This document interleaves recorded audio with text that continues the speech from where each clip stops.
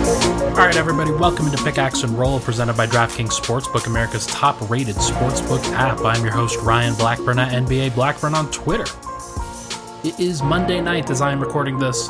One day late. I was in the middle of thinking about recording during July 4th on Sunday and decided, given the noise and racket outside my window, that this just wasn't going to happen. It just wasn't going to work out, but I'm back here recording on Monday night. Going to be talking about the playoffs, going to be talking about some of the lessons that I think that we have learned over the course of this stretch, as well as some finals discussion. And then talking about the Milwaukee Bucks specifically and how they relate to the Denver Nuggets, because I think it's just a natural connection between those two franchises. You have a Midwest franchise in the Bucks that was gifted a generational talent in Giannis Antetokounmpo, and you have a Mountain Time Zone team in the Denver Nuggets that was gifted a generational talent in Nikola Jokic, and they have both won MVPs. They're the two most recent MVPs in the NBA. Both franchises are overlooked. Both franchises have had success around their international stars, and so I wanted to be able to talk about that. But before that, this podcast is sponsored by DraftKings Sportsbook. Make sure to use promo code MHS when you sign up. They are still running a great promo, and I'll talk about that after this first segment. So let's talk about this. Let's talk about, first of all, we have the Suns and the Bucks in the playoffs, in the NBA Finals, the final series before this wild 2020-2021 season is over.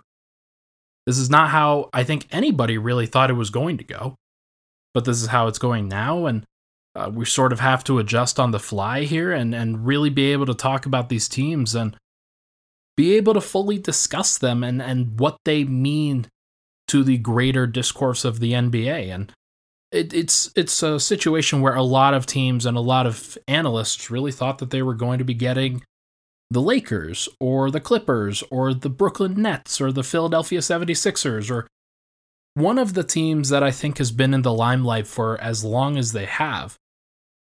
When you got the Western Conference Finals of the Clippers and the Suns, I'm sure a lot of people, even though Kawhi Leonard was basically out and his injury is still very ambiguous and we don't really know what happened, I think a lot of people would have preferred the Clippers because of how often people have discussed the Clippers ad nauseum, given their roster and given their proximity to the Los Angeles Lakers. And then you have on the other side the Bucks and how they have been in the spotlight, how they have burned a lot of people for picking them over the course of the past 2 years. I'll be talking about this in just a little bit here, but 2018-19, they lose to the eventual champion Toronto Raptors. 2019-20, they lose to the eventual NBA Finals darling in the bubble in the Miami Heat. That was very fluky, but it kind of taught them what they needed to know about how to face their fears down going forward. And both of those teams, between the Suns and the Bucks, have really had to climb some mountains in terms of just getting to where they are now. That's how all of these situations are going to be. I think the Suns have had the easier road for obvious reasons. Actually, well, frankly, I'm not even sure if that's true. Like, the Suns have had it really tough. They had to survive against the Lakers. Even when Anthony Davis went down, they still had to face LeBron James. Even when Jamal Murray went down against the Nuggets, they still had to face Nikola Jokic. And even when Kawhi Leonard went down, they still had to face Paul George in the Western Conference Finals. So they've earned it. And I think the Bucks, despite the fact that they have had some luck on their side as well, they had to face down their initial demons of going up against the Miami Heat. They beat them in a sweep. They had to face what many people were picking as the champions of the NBA in the Brooklyn Nets, and though they never had to face them at full strength, they probably had like one possession, I think, where all three of the stars on the Brooklyn Nets were able to get out there at the same time. That was a big deal. and they were still able to make it work against what many people are considering now the best player in the world in Kevin Durant. I think I would consider him that. It's just very fascinating. And then they kind of got lucky by facing the Hawks. I'm going to be honest here. The Hawks did not, they weren't supposed to be where they were. The Sixers were supposed to take care of business. The fact that they didn't is less of credit to the Hawks, don't get me wrong. But everybody knows the Sixers just lost it. And it was more on them that they didn't advance than it was on the Hawks for advancing, in my personal opinion. Is that wrong? Is it wrong to think like that? Maybe. But I think I share that feeling with a lot of people. Well, let's talk about these two teams and how they match up together. What we will see against both of these squads. I think the initial advantage, you have to give it to the Suns due to the Giannis injury concerns. When is he going to play? What percentage of Giannis capability is he going to have while he's out there? It was a hyperextended knee. That sounds pretty painful. I have never had a hyperextended knee, especially to that degree before, so I can't really speak from experience on that one. There are some injuries that I can speak from experience on, but that is certainly not one. It's going to be interesting to see how a physical, powerful athlete like Giannis can impact a game when he has an injury like that. We're going to see. But let's talk about when the Suns have the ball. Biggest questions that I have for this series. Who does Jrue Holiday guard? Does he focus more on Chris Paul? Does he focus more on Devin Booker? Who is the driver of the offense for the Suns? I think that one of the things that has made the Suns most deadly is that both of those guys have shown the ability to drive the offense. Devin Booker started off the Western Conference Finals with a 40-point triple-double. It was awesome. 40 points, 13 assists, 10 rebounds, I think it was. Really impressive stuff. Chris Paul closed out the series against the Clippers with just an unbelievable shooting performance. Again, with contested shots, off the dribble, doing his normal Chris Paul stuff, which can get annoying. Let that be said. But both of those guys are able to pass. Chris Paul, of course, is able to pass, but more importantly, they're able to take tough shots and hit them with regularity. So if these games become a rock fight to the point where you don't know how many points it's going to take in order to win a basketball game, it's going to be 85 points, 90 points, 100 points. If it gets to those points, I think I like the Suns in those situations because they have two guys that can create those shots rather than just one. Jrue Holiday, Chris Middleton can both create those shots for the Bucks, but I'm just a little bit more hesitant with them. Holiday, while he is good, he is only as a defender, he can only defend one of those guys in CP3 and Booker. So if the other one is going off, then who's going to stop that player? Is it Pat Connaughton? Is it PJ Tucker? Is it Chris Middleton? It's not Bryn Forbes. I wonder who it's going to be. Should be interesting. Next question, do the Suns break the Bucks' drop defense with Brook Lopez? One of the things that really stood out with the Bucks in their battle against the Hawks was that they were able to stay in drop, they were able to continue to make it work defensively, and they still changed up some things, don't get me wrong. But most of the time, when they had Lopez on the floor, they had an advantage on the offensive end that they continued to go and utilize throughout those games. And it really reared its head in Game 6, where they were able to keep Lopez on the floor and he responded with 33 efficient points because nobody on the Hawks was big enough to defend him. Now that's going to be different against the Suns, where you have DeAndre Ayton. So, can he and the Bucks defense stay competent on that end, competent enough that maybe they could see some drop-off on the offensive end and still be okay. One of the things that really stood out against the Nets was that they went to PJ Tucker and Giannis at the 5 and were playing so small for most of that series that they just had to stick with it at that point. Though Lopez was on the floor in the crucial moments of that Game 7 and did have a crucial block. It's tough.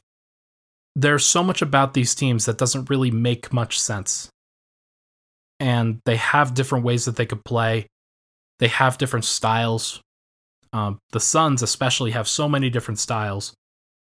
And one of the things that's going to be really interesting is how they use their forwards, how they use their wings, and whether Giannis has to spend time on those guys, or if he goes and defends DeAndre Ayton.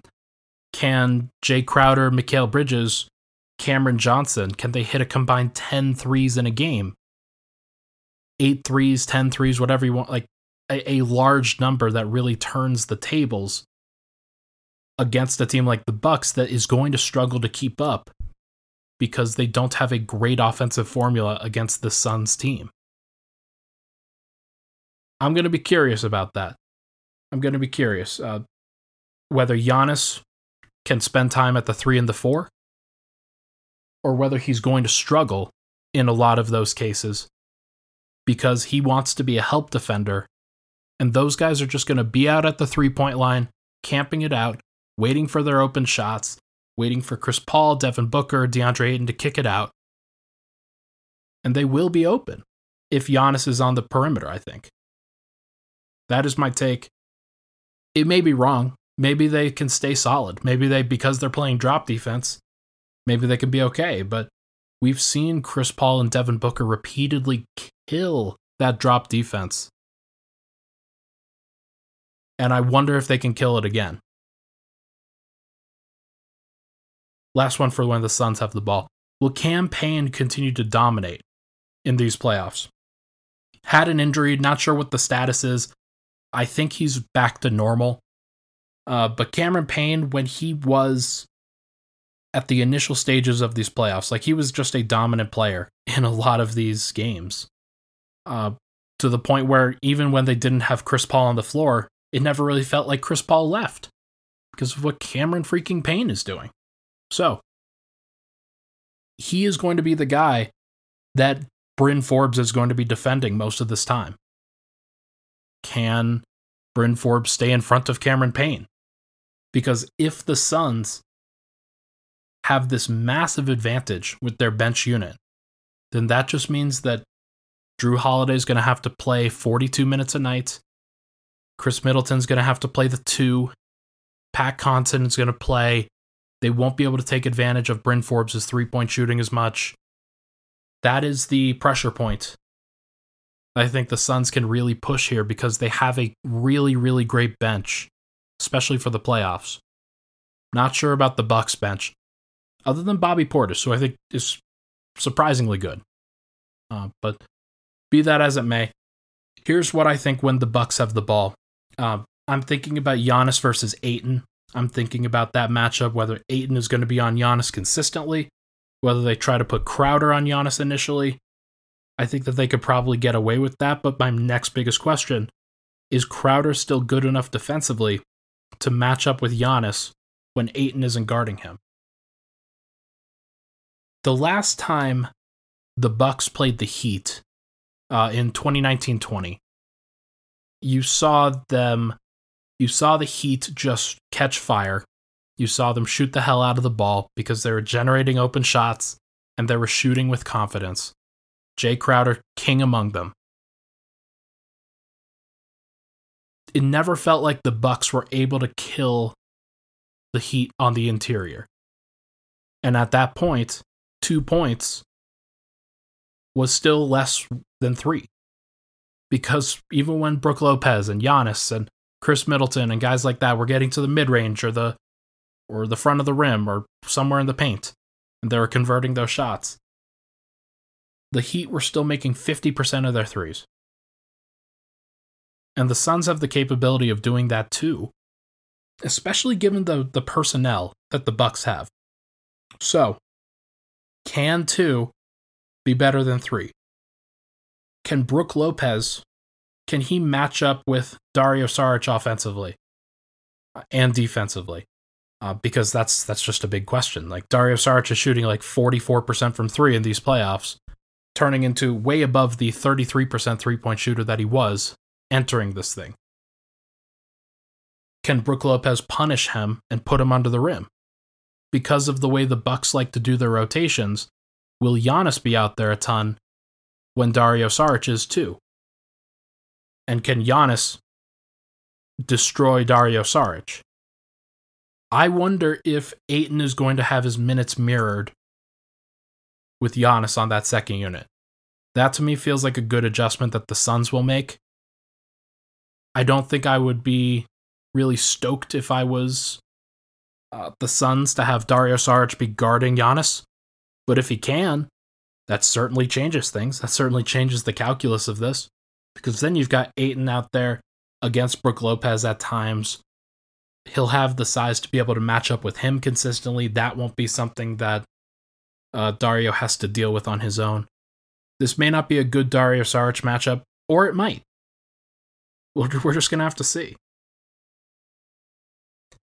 And last thing there, can Drew and Chris Middleton, can they stay efficient in this series? Can they remove the stinker games? There's always a 6 of 23, a 5 of 20 game that when you look back at for the Bucks, you think, oh man, if only this thing was different. If only they made 2 more baskets, 3 more baskets, and one of them was a 3.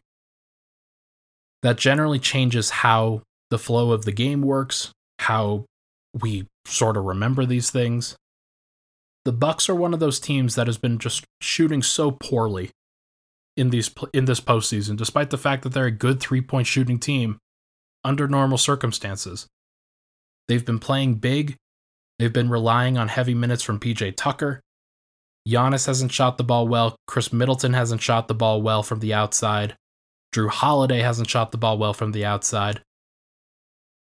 If those guys can just start shooting efficiently, hitting the shots that are generally open for them and that they've made during the regular season, the calculus of this really changes. But I don't know. I don't know what we're going to see. My 3 predictions for this series are the Suns going up early. They're going to win 2 of the first 3 games. Giannis will return from injury during that time, whether it's game 1, game 2, or game 3. He'll be back. But the Suns are going to start out hot. They're going to start out because they have the confidence. Eventually, though, I think that Giannis and Middleton, they're going to lead the charge that turns things around. They're going to flip this thing around to 3-2 in favor of the Bucks. And if they can do that, and you can go into a game 6 on your own home court, and you have all of the pressure on Phoenix, that's when I think the Bucks defense is going to prevail, where the role players hit enough shots, and then the Bucks win a title. That's my prediction. I'm going to go with Milwaukee in 6, despite the fact that I think the Suns have more ways that they could really kill the Bucks. I'm just going to trust the Bucks defense to prevail here. Giannis to be the best player on the floor when he comes back. And then for Chris Middleton and Drew Holiday to really pick up the slack for when he's adjusting, when he's coming back. But it's going to be so fascinating. Drew Holiday is the best guard that the Suns have faced so far. Chris Middleton, I think, is the second best or third best wing behind LeBron James and Paul George. And then Giannis is probably, like, he's the second best player they've faced behind, maybe third, behind Nikola Jokic and LeBron James in some order. But with the way that Giannis plays, and with how important DeAndre Ayton is to the Bucks, or to the Suns, excuse me, I think that there are ways that they could get them into foul trouble. I think there are ways that they could make this work. And I really do think that their defense is going to look a lot different than the Clippers defense, than the Nuggets defense, and then the Lakers defense when they didn't have Anthony Davis. As long as Giannis is back and Giannis is healthy, the Bucks are going to be better. They're going to be a good defensive team. They don't have a lot of defensive weaknesses. And I think they can survive without the players that are those defensive weaknesses on a consistent basis. So, let's take a break. When we come back, we are going to talk about the playoff lessons. But first, this podcast, as you know, is sponsored by DraftKings Sportsbook, America's top-rated sportsbook app. I love DraftKings. They are always so supportive for me with the partnership that we have. They do such a great job for their users, and they are still running this promo where if you are a new user and you're signing up and you're using code MHS to sign up, then you can bet $1 on the money line of a team, and you can earn $100 in free site credits. I would recommend betting the Suns in Game 1, just because I think that they're going to be ready for this. They have all the momentum right now because of where they finished, because of just kind of where everything is with them. But DraftKings, they're going to have that. They're going to have player props. Those are some of my favorites. You can bet the money line. You can bet the spread real time. You can bet all these crazy things. And if basketball betting isn't for you, then they're still doing baseball. They're still doing hockey with the Stanley Cup playoffs right now. And they're still doing golf. And the World Cup, or the Euro Cup, with soccer. There are so many options. All you can bet all the time. All you have to do is make sure to sign up. And when you do, use promo code MHS. Let them know that you came from here. Let them know that you listen to this podcast. It'd be a big deal. Must be 21 or older. Colorado only. New customers only. Wager paid out in site credits. Restrictions apply. See DraftKings.com/sportsbook for details. Gambling problem? Call 1-800-522-4700. We'll be right back on Pickaxe and Roll.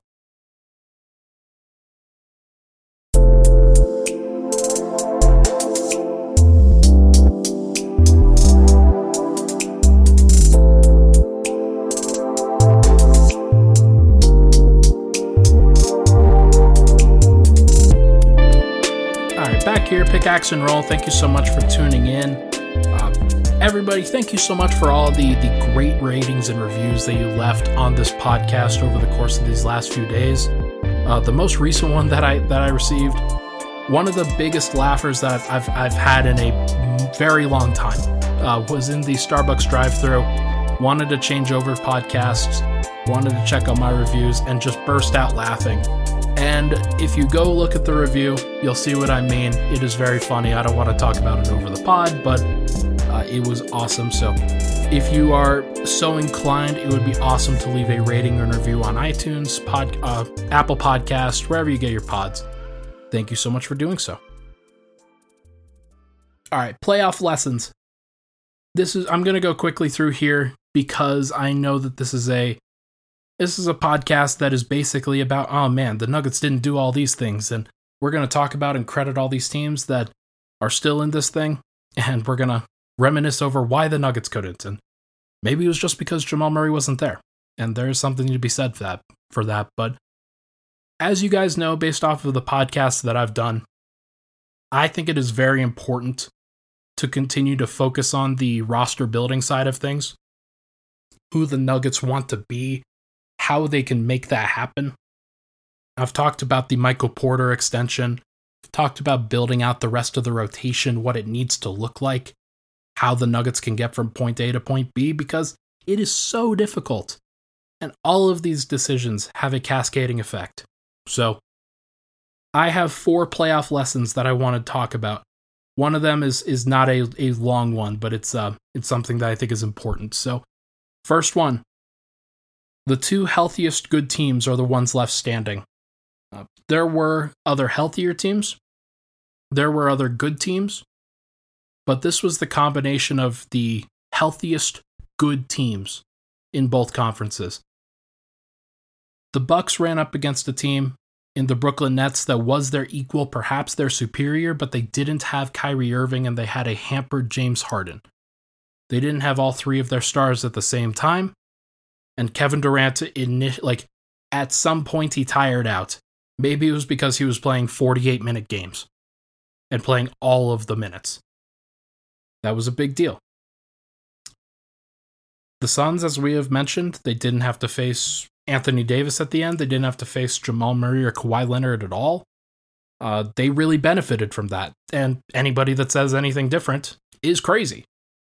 But what I will say is that they also earned it. They're also a really, really good team. And one of the reasons that they were the healthiest team was because of how great they did at filling out and spreading out the responsibilities in their rotation. You had the two primary playmakers. You had an elite backup guard in Cameron Payne this year. Cameron Payne was basically like Monte Morris for the Nuggets. And they just happened to get him. Like they just picked him up. I think he was free, basically. And he just turned into an elite backup point guard who's going to get money, probably in the 8-figure range per year on the open market this offseason. Might be from the Phoenix Suns, although they may not have his bird rights. I actually don't know about that. But the important thing that they had going for them was the two primary playmakers that could split up those responsibilities. When Chris Paul wasn't out there, it was Devin Booker who was leading the charge. When it was Devin Booker who wasn't out there, Chris Paul was leading things and dictating the pace. You had 10 players on that roster that in the regular season averaged over 15 minutes per game. All of their options were interchangeable. You had Cam Payne, Chris Paul, Devin Booker, who could all play the 1 and the 2. You have Mikal Bridges, Cam Johnson, Jay Crowder, who could all play the 3 and the 4. And you have Dario Saric, who could play the small ball 5 or move up to the backup 4. Or just play next to DeAndre Ayton. All of those guys had just so much ability to make it work throughout the year. And their ability to play different styles, their ability to go big and small, their ability to share the responsibility was so big that they didn't tire out throughout the year. Nobody had to carry such a massive load other than Devin Booker and to a certain extent Chris Paul, that it became overbearing. I think when you compare it to a team like Denver, Jokic had to take on such a heavy load, did the work of Chris Paul and Devin Booker at times. Did the work of, let's say, Devin Booker and DeAndre Ayton. Because he had to be the big rebounder. He had to be the linchpin on the defensive end, while also being the main scorer and creator on the offensive end. So having players that can do all of that kept them healthy during what was a really difficult year. I'm not breaking news here to anybody. The Nuggets have to continue to fill out as deep of and strong of a roster as they possibly can. But it becomes a lot more difficult when you're paying 3 max contracts. The Suns, by example, are paying 2. They're paying 1 to Chris Paul, and they're paying 1 to Devin Booker. The rest of their cap sheet, if I'm not mistaken, I'm pretty sure that Jay Crowder is the third highest paid player. Let me just check that real quick, because I think that sort of should give people a good idea. Well, it's actually DeAndre Ayton, because he's a first overall pick. He's making $10 million. Jay Crowder's making the full MLE at $9 million, 9.25. Dario Saric is making 8, and then Mikal Bridges is at 4.3. So, being able to maximize those dollar amounts, being able to find Cam Payne for $1.9 million, Cam Johnson and Mikal Bridges and Dario Saric and Jay Crowder, and being able to get all those guys for those low amounts of money, that's going to be a big deal for Denver as they continue to build their roster. Can't overpay. Cannot overpay. Milwaukee, they have their main core, but they also have their support options, and I think it's pretty similar, in all honesty. You have the 3 main high dollar amount guys, with Giannis, Chris Middleton, Drew Holiday. But then you have a bunch of guys. Brook Lopez is their other de facto starter. They traded for PJ Tucker this year at basically $8 million. But then they have a bunch of guys in the $1.7 to $5 million range that they've used to help fill out their roster, and they're all pretty helpful. The only two who aren't really helpful are Dante DiVincenzo, who was a starter and is now injured, and Thanasis Antetokounmpo, who is Giannis's brother, and I'm sure is keeping him happy in Milwaukee. They found out how to maximize their salary. They found out how to make it work. And they did so by adding Drew. He took that pressure off of Giannis and Middleton. They added PJ Tucker and Bobby Portis. They were also taking pressure off of Lopez as the starting five. And Giannis at the five also does that too. They trusted who they are. And they trusted what those support options were capable of doing. They're all capable of playing defense. And that's what they've done. They've turned themselves into, I think, the best defensive team in the postseason, if I'm not mistaken. And that's while facing some really good offenses. So good on them for being able to do that. It is very impressive, in my opinion.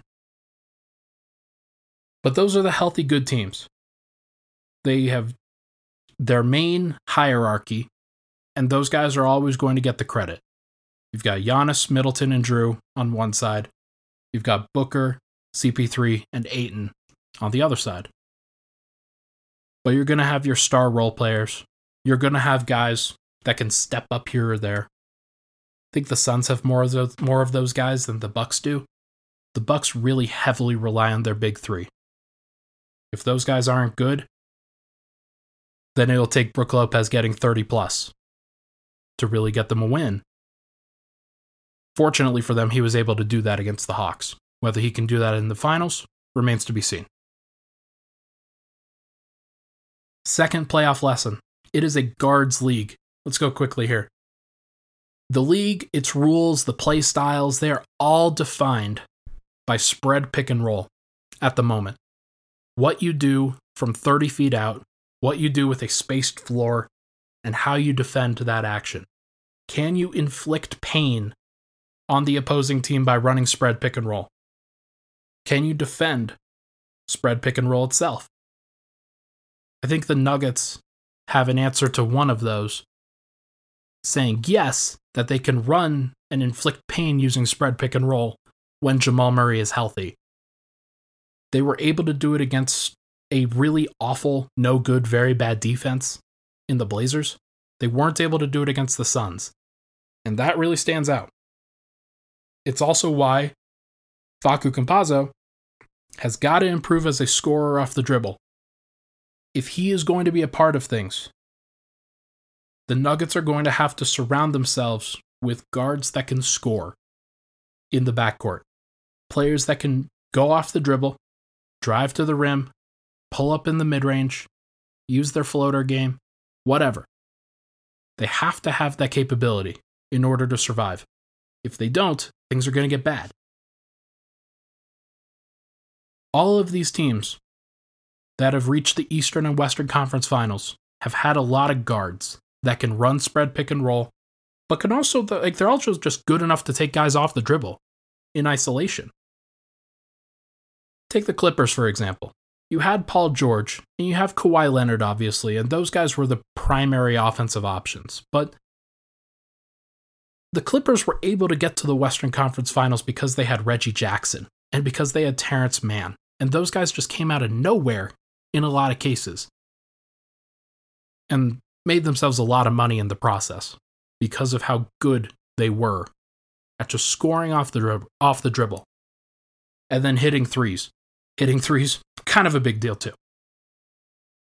The Suns, as we've talked about, they have CP3, they have Devin Booker, they have Cameron Payne. All three of those guys, very capable off the dribble scorers. Atlanta Hawks, 4 guys. Trae Young, Kevin Huerter, Bogdan Bogdanovic, Lou Williams. All 4 of those guys were able to give the Hawks enough offense to get past the 76ers to get to the Eastern Conference Finals. It's pretty impressive given their talent level, given who they were missing. Missing DeAndre Hunter for most of it, Cam Reddish for most of it. They also just weren't as good, but they were still able to get by because they had so many options. That was one of the things this offseason that really stood out. They spent a bunch of money to getting good wings. Even traded for Lou Williams. I think it just really stands out that they're going to be one of those teams that have so many options that they may not know what to do with them because there are so many. And the Bucks, they have Holiday and Middleton. They kind of break the mold a little bit, but a lot of it is because they trust their defense. A lot of it is just because of who they are, the identity that they've established around Giannis. He is an off-the-dribble creator in a lot of these situations as well, so kind of changes things a little bit different. It's why the loss of Jamal Murray was so impactful, but also why not having Will Barton for a lot of the playoffs, not having PJ Dozier at all, just adding options to the group generally makes things easier.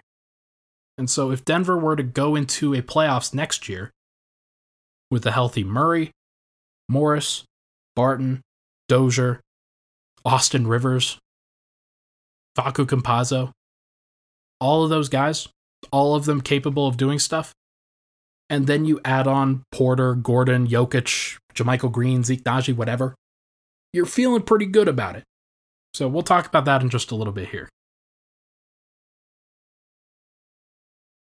Third thing, small ball centers. They are the way of the present and the future. If you are a power forward, that means you better be able to play center. Clippers have Marcus Morris, Nick Batum, Paul George even played some. Phoenix Suns, they have Dario Saric. He hasn't had to play a ton behind DeAndre Ayton, but when he has, they've been really successful. The Hawks, they have John Collins when he slides to the 5. Onyeka Okongwu, 6'8", but still pretty good. A lot of good rim rolling tendencies, good defensive instincts as well. And then Gallo also played some small ball 5 for them. Milwaukee Bucks, Giannis slides to the 5 all the time. PJ Tucker, Bobby Portis, they have given Brook Lopez a little bit of flexibility. And what really stands out here from a roster building perspective, there are no backup 7-footers anymore. The Nuggets take this account. The Nuggets must take this into account as they build their roster. How many backup 7-footers were there in the playoffs this year? How many? I hear people clamoring for JaVale McGee all the time. And there is a reason for that. JaVale had some good moments when he was with Denver. But not enough that I think you could really trust him out there because the game is just moving away from that. You're going to need another Paul Millsap type. You're going to need a JaMychal Green type. You're going to need a Marcus Morris or a Nick Batum from the Bucks or the Clippers, or a Dario Saric or somebody like that. Denver has to take that into account. Now, maybe this would have changed. Maybe all these teams would have been screwed if the Lakers were fully healthy because they had Anthony Davis and LeBron James. Those are the best small ball options. So if you can go small ball and still play Anthony Davis and LeBron James out there, then that sort of changes the calculus of this. Also, when they play 3-4-5, if you get a good center in that scape, which Dwight Howard was good for them at various points, JaVale McGee was good for them at various points, sort of changes the calculus as well.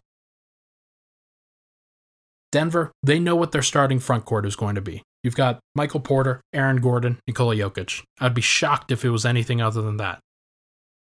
But what about the backup front court? What are you looking for? JaMychal Green, he is a player option. Paul Millsap, JaVale McGee, they're free agents. I think JaMychal Green, ideal backup 4-5. Somebody who can play both positions, somebody who might be best as a center going forward. He's a little bit older, he's smart, knows what he's doing, good rebounder, would be pretty helpful. Vlatko Čančar, killing it for Slovenia right now. Good lord. Need to talk. Could he be a backup 4-5 on the second unit? Probably. Does that mean 10, 15 minutes? Does that mean not playing much at all? And then maybe your time comes in the playoffs? I don't know. But having multiple options, really important. Zeke Naji, I think he is for sure going to get a chance. He might even be the 5. And I hear a lot of people talking about him as the 3, but that's just not the way the game is moving. It's going the opposite direction. Zeke Naji, I think he'll be more of a 5 than he will be a 3. But the thing is he's going to be a 4. He was drafted as kind of like a 4 in mind when the Nuggets really selected him, a 4-5. And so I don't think they should go far away from that. They need to know that that's where the game is going and that's what really matters. And we're just going to have to see what they can do here. Bol Bol is also on the roster, but I have my doubts about him for obvious reasons. Maybe he proves me wrong. I hope he does prove me wrong. But I just think Denver can go a little bit more stable there. They should go cheaper in the front court. And they have those options on roster. Whether JaMychal Green picks up his player option, whether Vlatko is picking up his team, whether they pick up Vlatko's team option. Zeke Naji is staying around. He's going to be cheap for 3 years. It's a good option. Good way to do it. And the last point.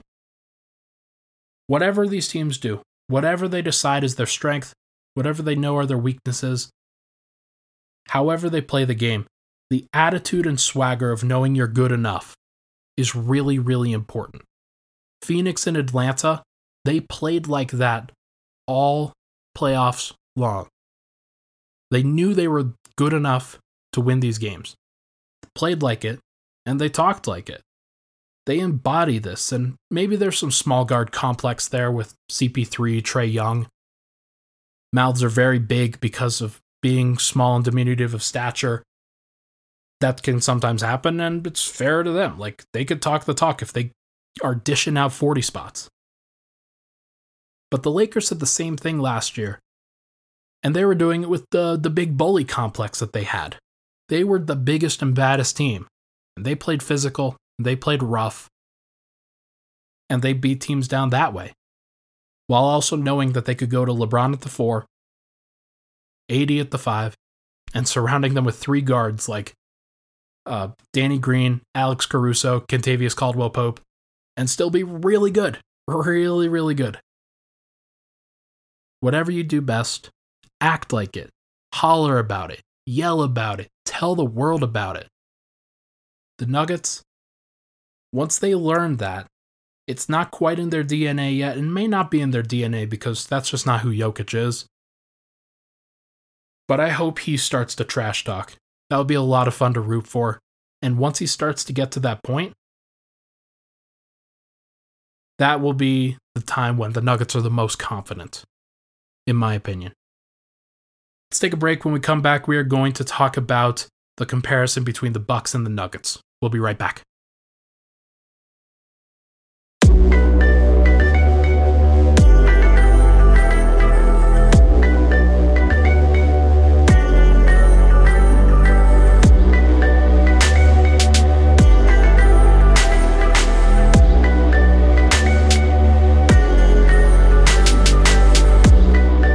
We're back. Final segment here. Thank you so much for tuning in. I know I said I would be going quickly through some of this stuff, but I game plan for so many of these with so many notes, and that's just how I do, guys. It's unfortunate, but I want to talk about one last thing here before we go: the Bucks versus the Nuggets. Who the Bucks are, who they were back in 2018-19, and who the Nuggets are now. How they continue to go forward, what they can learn from what the Bucks did when they went forward. The identities, I think, are pretty similar. You've got Giannis and you've got Jokic. You've got MVPs. You've got 2 players who are from foreign lands, who play the game, and I think are very untraditional in how they dominate the game from a current standpoint. Giannis does it with just the brute force action.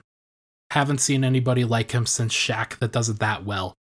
Even Joel Embiid, like, he flops and falls down so often that it sometimes becomes hard to think about it. Giannis, he's just trying to run through that brick wall every single time. He's not falling down as often. He'll scream and holler, but he's not falling down as much. Jokic, he doesn't do pretty much any of that. He doesn't holler at all. He just tries to methodically pick apart teams like a surgeon. And he does it really well. They do it in different ways. They're very unique, very different from anybody that's won the MVP in the past, other than maybe Shaq. It's just very interesting to think about. And then Middleton and Murray, I think, are at a similar place within the league. Middleton in 2018-19 was his first All-Star appearance. Finally really came across as an elite player, as an elite option. Started to get that credit. Jamal Murray starting to get that credit now. He got it in the bubble, and to be frank, I think he's been a more high-profile player than Middleton for a lot of his career anyway, just because he's been a Kentucky guy, has had big playoff moments. But we're going to continue to see it, and as Murray comes back, he hasn't made an All-Star game yet, but a lot of it is because of the East-West thing. Had he put up the numbers that he put up now and been in the Eastern Conference, he would have made it. I really do genuinely believe that. Personnel. You've got the Giannis and Middleton group on the other side, Jokic and Murray on this side here. Is MPJ the Drew Holiday of the Nuggets? Can he be the guy that really steps up, fills in the gaps, plays at a star level, and can really just be that third piece that takes the pressure off of the other two? The Nuggets are hoping so. Porter has really proven so already. Hasn't been perfect, but neither has Holiday, to be frank. He hasn't been the greatest third piece, but he's been a third piece. Has had his moments. It's what the Nuggets continue to need. And maybe Porter continues to go beyond that. There's a reason why Denver didn't want to trade Porter for Drew Holiday. And I think they're right to do that. I think they would have been in a really different place had they not had the ability to trade for Aaron Gordon at that point. It would have been really difficult for them to do so. Maybe you can justify a healthy roster of Murray, Drew, Gordon, Jokic. Maybe you could say they would do it. I don't know. It would be tough. Everything would still be tough. I mean, I think that Murray added to this group still makes this group a finals contender, so that's where we're still at with this. But what the Bucks did around Giannis was they continued to build around him in the best way that they possibly could. Bryn Forbes, elite shooter, somebody who could come off of screens, who could spot up, who could give them a little bit of vertical spacing, somebody who could get away from the basket and still be successful. They found PJ Tucker, who could operate in the corners while also taking some pressure off of him defensively. Can the Nuggets do the same when they add to their team and their superstar? Like, does Porter take enough pressure off of Jokic from a creation standpoint offensively? Because one of the things that really stands out from Denver's playoff run was that despite the fact that Porter had a lot of opportunities to shoot at various points, those shots were still being created by somebody else. A lot of times Jokic. And because of that, it doesn't really change a lot of what Jokic is doing. Porter is going to have to develop as a ball handler. And they're also going to have people that can take some pressure off of Jokic defensively. That means not having to play up the floor all the time. Not having to be put on an island all the time. They're going to need players that can defend their positions better. And it's going to be tough to find that on a consistent basis, I think. But beyond that, it's really just big three versus big three. Are the Nuggets and their big three in Jokic, Murray, and Porter, are they cohesive and good enough talent-wise to match a big three like Giannis, Middleton, and Drew Holiday? I think Nuggets fans would say, yeah, this Nuggets team is definitely more talented. This Nuggets group is definitely better. They have such a high ceiling, Ryan. But what I will say is that the Giannis, Middleton, Holiday pairing, they're all in their primes, and they all fit well on both ends of the floor. Giannis was perfectly willing to let Middleton be the guy at the end of games. They also had Drew Holiday as a creator, a secondary creator, somebody who could take advantage of a lesser ball handler defender. Can Porter do that? Can he defend? Can Murray defend when he comes back from an ACL tear? Can Jokic grow on that end? I think he will. I think he's got to learn from Brook Lopez in a lot of those ways. But he's got to figure it out. The results are also very similar. The Bucks, they lost in the Eastern Conference Finals in 2018-19 to the Toronto Raptors, the eventual NBA champions, team with Kawhi Leonard that added to Kyle Lowry and Pascal Siakam. Stacked team, really, really good. The Nuggets, they got to the Western Conference Finals last year in the bubble, and they lost to the eventual NBA champions in the LA Lakers. This past year, they also got to the Western Conference semifinals, and are they going to lose to the eventual NBA champion Phoenix Suns? I don't know. If the Suns do win the title, I think it sort of makes this loss by Denver palatable that they didn't have Murray and they lost to the eventual NBA champs. Like, what are we talking about here? So we'll see. We'll see what happens. Here's how the Nuggets can learn from the Bucks, in my opinion. One of the things that's really stood out with Milwaukee was how resilient they have been and how important that has been to their identity.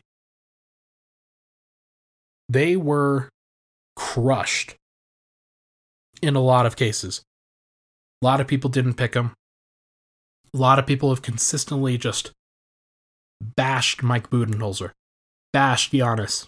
Whenever they fall, whenever they struggle, they get a lot of negative criticism. And they haven't listened to those things, and they haven't let that affect them, and they're in the NBA Finals for a reason. But there were a lot of opportunities where they probably could have folded. They probably could have tried to go away from their identity. But they haven't. They've stayed the course, waited it out, and they're leaning into what they and their superstar do the best.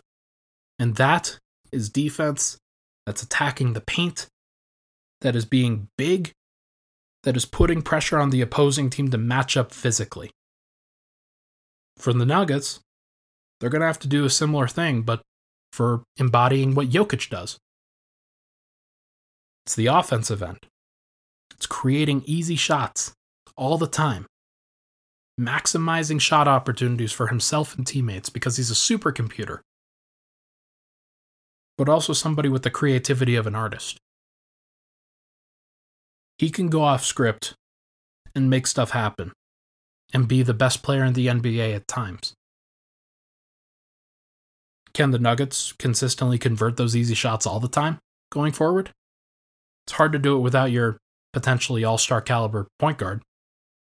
It's hard to do it when Michael Porter's still 22 years old and they're still trying to figure out how to incorporate him into things. Should Denver stay the course? Should they continue to wait until they can take their best shot? I think there is a really large argument for that. Can this Nuggets team of 2021-22 and then the following year in 2022-23, can they be the next small market team that makes a run? There are going to be a lot of them. The Suns can also kind of make that claim that they're a team that doesn't get a lot of credit that should. And they're going to get that credit this year. They're also going to lose Chris Paul eventually, so we'll see what they do when that happens. But Denver's going to need to get lucky, as every team does. And they're also going to need to trust their talent. That means not just staying the course from a roster standpoint, from a Jokic, Murray, Porter, this group, Gordon, Barton, whatever. It doesn't necessarily mean staying the course in that way. But what it does mean is that Denver shouldn't be afraid to take risks. They shouldn't be afraid to continue to go hard. They got burned this past year because of a freak ACL tear. I hope they don't become gun shy because of that.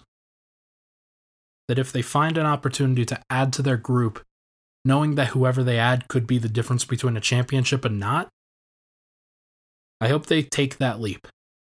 I hope they believe enough in Jokic, Murray, Porter. Or maybe it's just Jokic, Murray. Or maybe it's just Jokic. I hope they believe enough in their guys, in their situation, in their coaching staff, in their player development, in everything. I hope they believe enough in their group that they can weather a storm like the Milwaukee Bucks, who have done a fantastic job of surviving what people thought would be their downfall and are on the precipice of winning a really, really impressive NBA title. It would be very cool. That is going to do it for this episode of Pickaxe and Roll, presented by DraftKings Sportsbook, America's top-rated sportsbook app. I am going to have a special guest on tomorrow's episode. Going to be looking forward to breaking down Game 1, what happens. I believe Phoenix will win, and we'll probably react to that. But if it's not Phoenix, if it's Milwaukee, and they do it on the road, it'll be a big deal. Thank you so much, everybody, for tuning in to this particular episode. We'll be back with some finals coverage and some draft coverage tomorrow with my special guest. I'll talk to you guys very soon.